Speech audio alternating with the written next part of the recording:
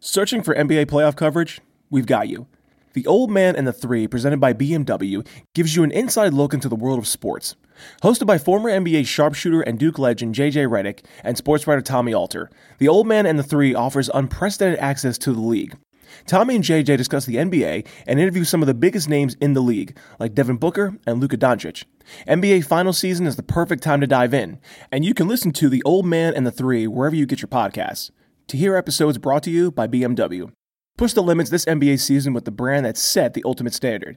BMW, the ultimate driving machine.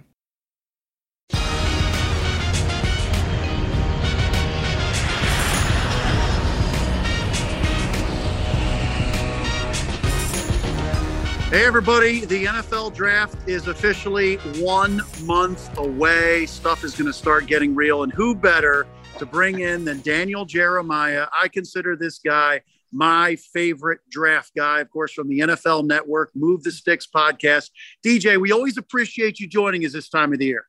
No, I appreciate that. And the good news is I feel like if I need any money, the ATM is just over your shoulder and you can get that taken care of for me. So it's going to work out.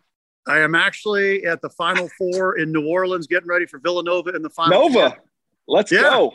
Yeah, absolutely. It should be good. A lot of blue bloods down here. All four programs are pretty amazing.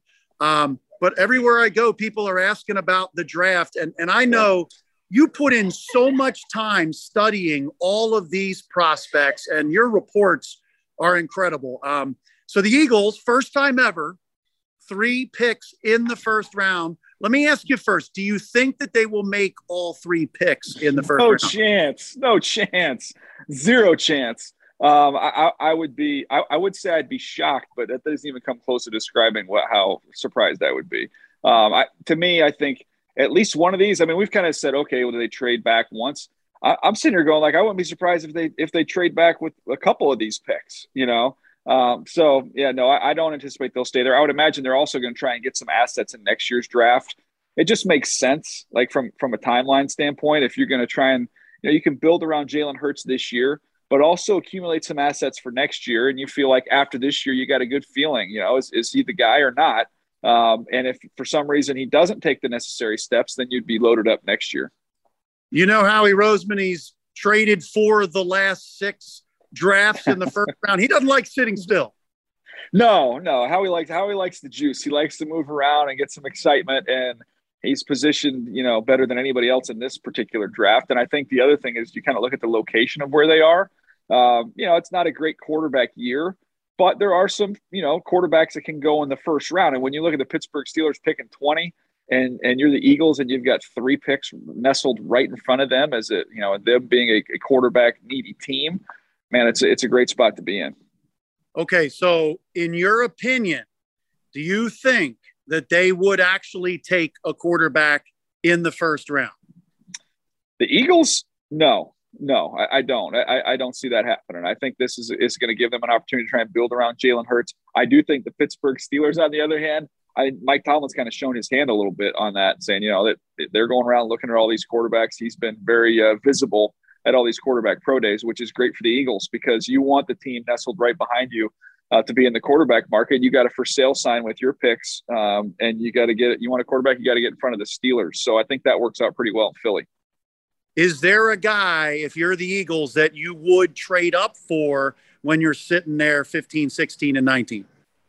Yeah, there are a couple. I look at who would kind of drop a little bit or slide a little bit. Garrett Wilson would be one for me. I think he's the best receiver in the draft. I think he'd be an awesome guy to pair up with Devontae going forward and let those guys play together. That would be one I would consider. Drake London is another wideout that I'm real high on, and I don't think he gets to 15. So that might not be one where you have to go up that far, but maybe just up a little bit just to ensure that you get the guy if you really like him. You look at the edge rushers. I know that they've been active in the edge rusher market and bringing over Hassan Reddick, but I could definitely see if one of those guys starts to drift a little bit, you could go get him. Jermaine Johnson would probably be the greatest chance you'd have at one of those top 4 guys. But that one you might have to pay a little more for. I don't know if they do that. So in your opinion, out of those 3 first-round picks, would you say it is highly, highly likely that they take a defensive lineman with 1 or 2 of them? Yeah, I would be equally, he said he'd be shocked if they picked all three.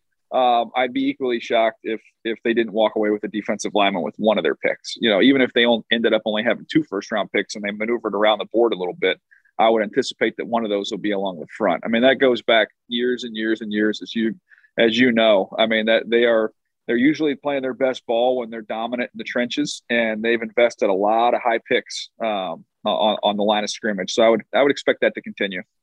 And with Fletcher Cox, Brandon Graham, a little long in the tooth. Yeah, a little long in the tooth there, so kind of this new era. Now I'm pretty bullish on guys that they've got there, and when you look at, obviously, they paid Josh Sweat, so you know what they think of him. Give me my man. Oh gosh, now his name's going to escape me. My defensive tackle from Arkansas State that I loved. Milton Williams. Milton Williams. Oh yeah, Louisiana Tech. Yes, Milton Williams. Thank you very much, Uncle Milton. So I'm a fan of his game going back to the draft process, and I thought you saw him show some bursts and some flashes last year. So I still think they've got pretty good depth. But as those old guys start to kind of move on, I think just another wave, keep it rolling. Yeah, we're looking at the defense and we say, okay, they need pass rushers. They also need safeties, and they also probably need another cornerback. Are you thinking it's most likely they view defensive line as their top priority on defense? Well, I think when you just look historically, if you want to fill in some of those other spaces, you can do it in the middle rounds. Those premium picks, those first-round picks, you usually look at the premium positions. So that's why I would think the defensive line would jump to the front, because I think the defensive lineman you're going to get in the first round typically is going to look a little different once you get out of that range. Whereas I think corners, you look at corners, safeties, linebackers, you can find quality starting caliber players there in those middle rounds. By the way, I'm so distracted by the beauty of where you're at. I'm so jealous. It's overcast today. Come on, man. Too bad. Look at all those clouds. Bad. Look at all those clouds up there. Look at that. It's like low 70s. I'm freezing out here. Oh, poor guy. You're missing the weather in Philly, I'm sure. Uh-huh. Yeah, tremendously. Yeah. I've forgotten what it feels like to wear a jacket. I don't even know what it feels like anymore. Well, now with that weather out there, you need a heat lamp. I see everybody when it's in the lower 70s, they got to get a heat lamp. Yeah, we've got opening day for the Padres coming up here soon, and that's like, hey, tell the kids, hey, you better wear a jacket. It can get in the 60s at night now. That's unbelievable. Get the hot chocolate, too, at the game.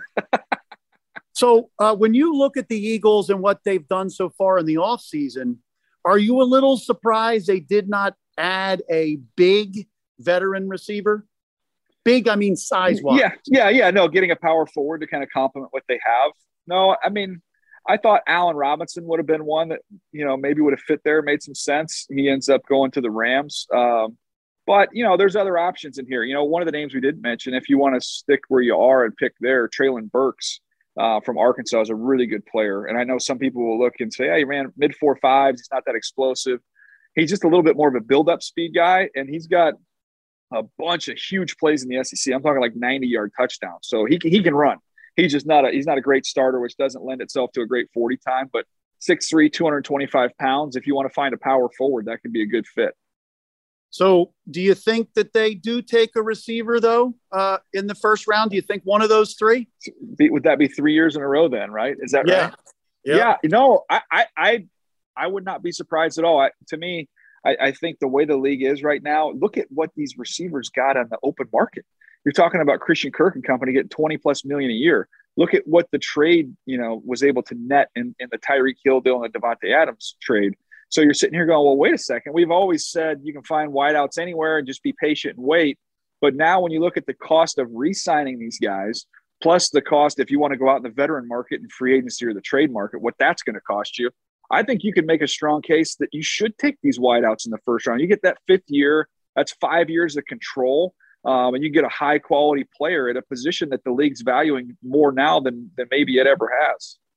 I think that's a great point. And your head coach is a former receiver, former receivers coach, and you should see him in practice. I'm sure you've seen him digging his feet into the ground with those routes and cutting. And Jeff Lurie, he said at his press conference this week, he said, we need to have a dynamic passing attack. So I know you discussed a couple guys that you think could possibly fall at receiver or you would trade up. Do you think that the Eagles can come away with a starter at receiver and defensive line in the first round? Absolutely. I think it's possible. You not only can get starters, you can get instant impact guys that can step right in and play. You know, when you look at the edge rushers that you could, you know, potentially have there, I think Karlaftis is one that you see mentioned a lot. That's probably kind of in his range. And he's ready to play right away. And the wideouts we've just mentioned, you can add on to that with Jameson Williams, who, talking to buddies that were at the Alabama Pro Day the other day, said that he's ahead of schedule. He looks great. He could be ready to go by training camp. If that's the case, you're talking about potentially a steal. You know, you want to get dynamic.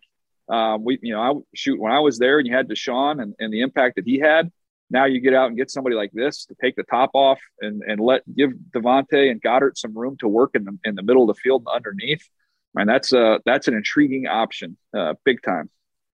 So if I was to ask you in the first round, what is the biggest strength as far as position? They're loaded with them all over the first round. What would you say? Yeah.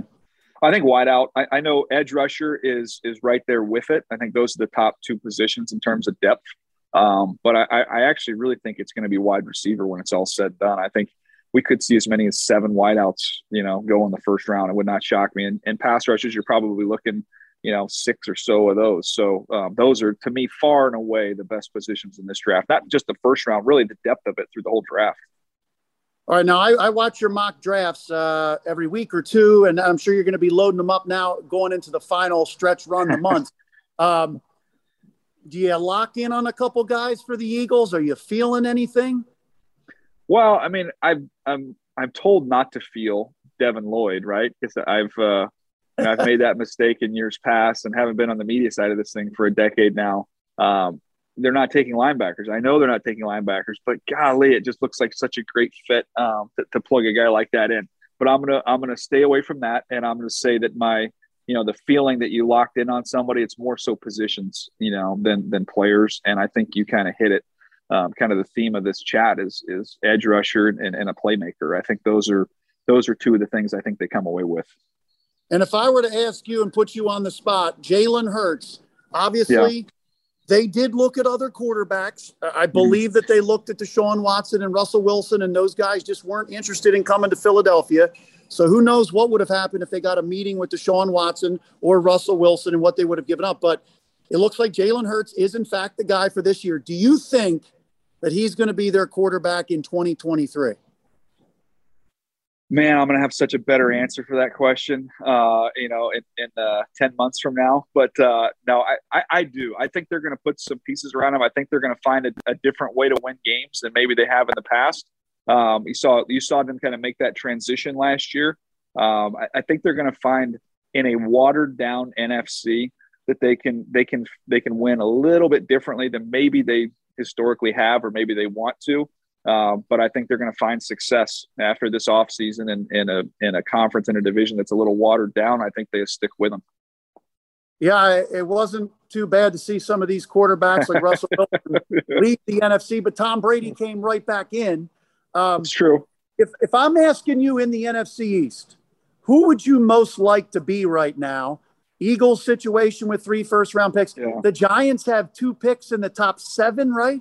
Yeah. And then you've got Washington with Carson Wentz. And I know, look, Dallas looks like the most talented team, but which team do you think you would want to be right now, growing and building again? Well, I mean, Dallas, you mentioned it. Dallas has got, they've got the most reliable quarterback. So you probably start with that conversation. But if you're asking me individually who I'd want to be the Eagles, because there's nothing more fun than having draft capital and being creative in the team building process. And so they hold the most cards, and they can kind of do the most damage here, not only in this draft, but accumulating resources in the drafts to follow. So personally, I'd have a heck of a lot more fun with the Eagles tools in their tool belt. But I couldn't argue against the fact that, usually you say, what organization would you rather be? You start with the quarterback position, and I think that would be Dallas. And if I were to ask you to rank the quarterbacks, would you rather have Jalen Hurts or Carson Wentz at this point?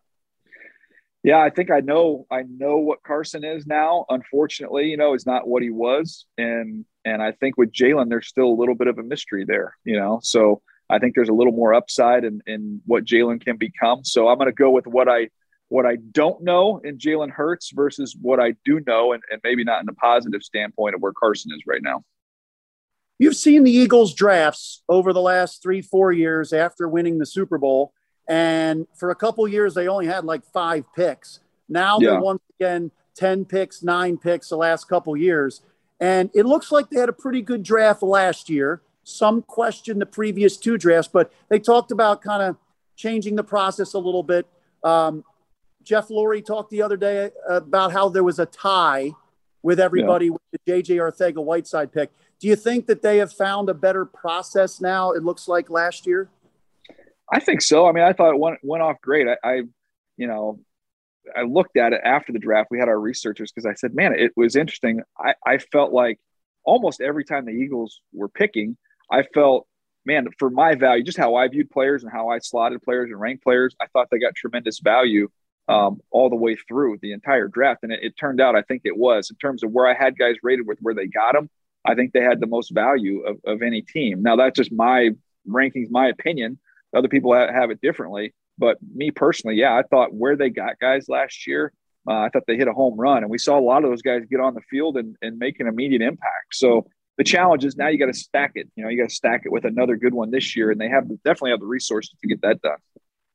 Do you think the mistakes at receiver, whether it's J.J. Arcega-Whiteside or looking like Jalen Reagor at this point, it seems like there was a lot of opinions, coaches' opinions, scouts' opinions.